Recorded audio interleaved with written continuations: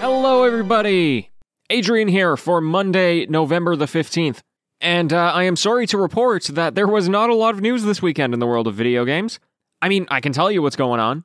It's everybody is talking about Grand Theft Auto, the Trilogy, the Definitive Edition, because it is apparently not good.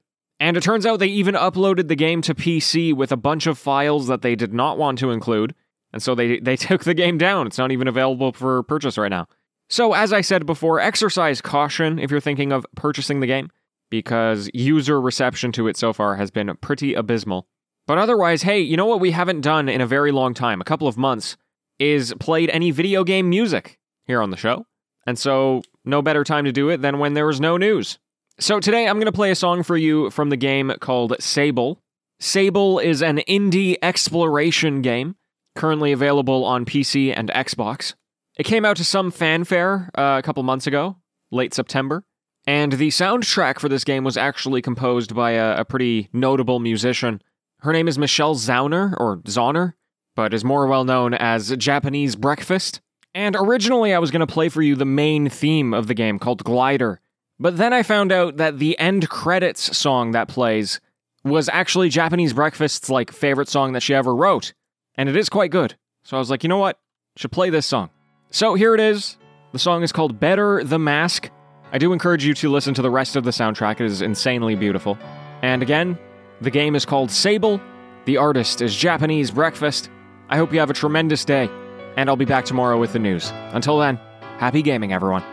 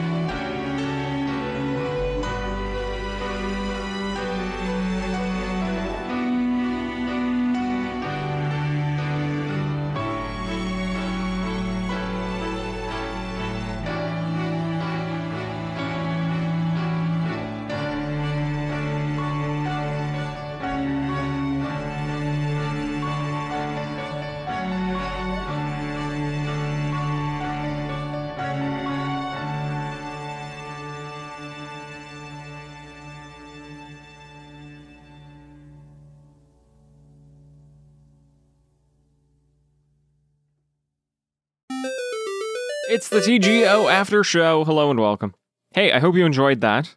And again, I do encourage you to listen to at least the main theme song. I thought it was like so good. I haven't listened to a lot of Japanese Breakfast. I should probably do that now that I've heard this, but I remember I'm pretty sure she performed at was it at the Game Awards? No, it couldn't have been, could it? No, it was Summer Games Fest. Yeah. I knew Jeff Keighley was involved. He's the only one that does all the music stuff. I don't know. I always whenever I have this idea of putting music on the show, I always have this hesitation because I'm never a person who really pays attention to music in video games. Unless it's like a core part of the game, obviously. Like if you're playing Doom, it's kind of hard to ignore the music, which is so integral to that game. But I think a lot of people will be like, oh, I really loved the soundtrack. And I'm like, oh, I literally could not tell you at all how I felt about the soundtrack. And that's just a quirk of me. I think it's not that I don't appreciate music. I very much do. I just tend not to notice it for one reason or another. Now, of course, if there was a lack of music, I would definitely notice that. So maybe there's an element there of like, if you don't notice it, then it's doing its job because it's helping you feel certain ways and influence your emotion or help drive the story in the background. That's really what the theory was always in my theater days. I worked behind the scenes, and whether it was lighting, sound, management, crew, anything, the whole thing was to make the experience for the viewer or for the audience member to not notice what you're doing. You never want somebody to walk away from your show and be like, oh, the lighting was really good, you know? Unless they are somebody who was specifically looking out for it because they're also in theater, or because the show was intentionally designed to have a heavy lighting component that was meant to be showcased. For the most part, you don't want it to be the star of the show. You want it to drive the action of the play, of the words, of the feelings. And that doesn't mean it has to be dull. I remember many, many shows I've gone to where if it's very dramatic or very intense, they would use these almost like these blackouts where the lights would turn off very fast. And then you would have a spotlight in one corner of the stage and then blackout. And there'd be this thunderous music. Kaboom, kaboom, right? And that's very over the top. That's very large and loud. But to the average audience member, they're not going to be like specifically noticing that. They're just going to be so sucked into the moment that everything that is happening on the stage is coalescing into a very visceral reaction, hopefully. And so that's kind of how I feel it goes with a lot of media as well. At least for me.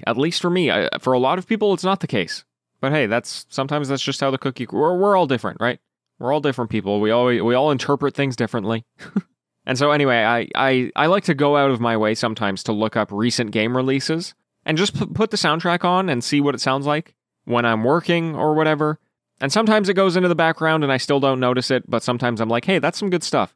And it makes me like to think that I'm a little more in tune with what's going on in the video game music world.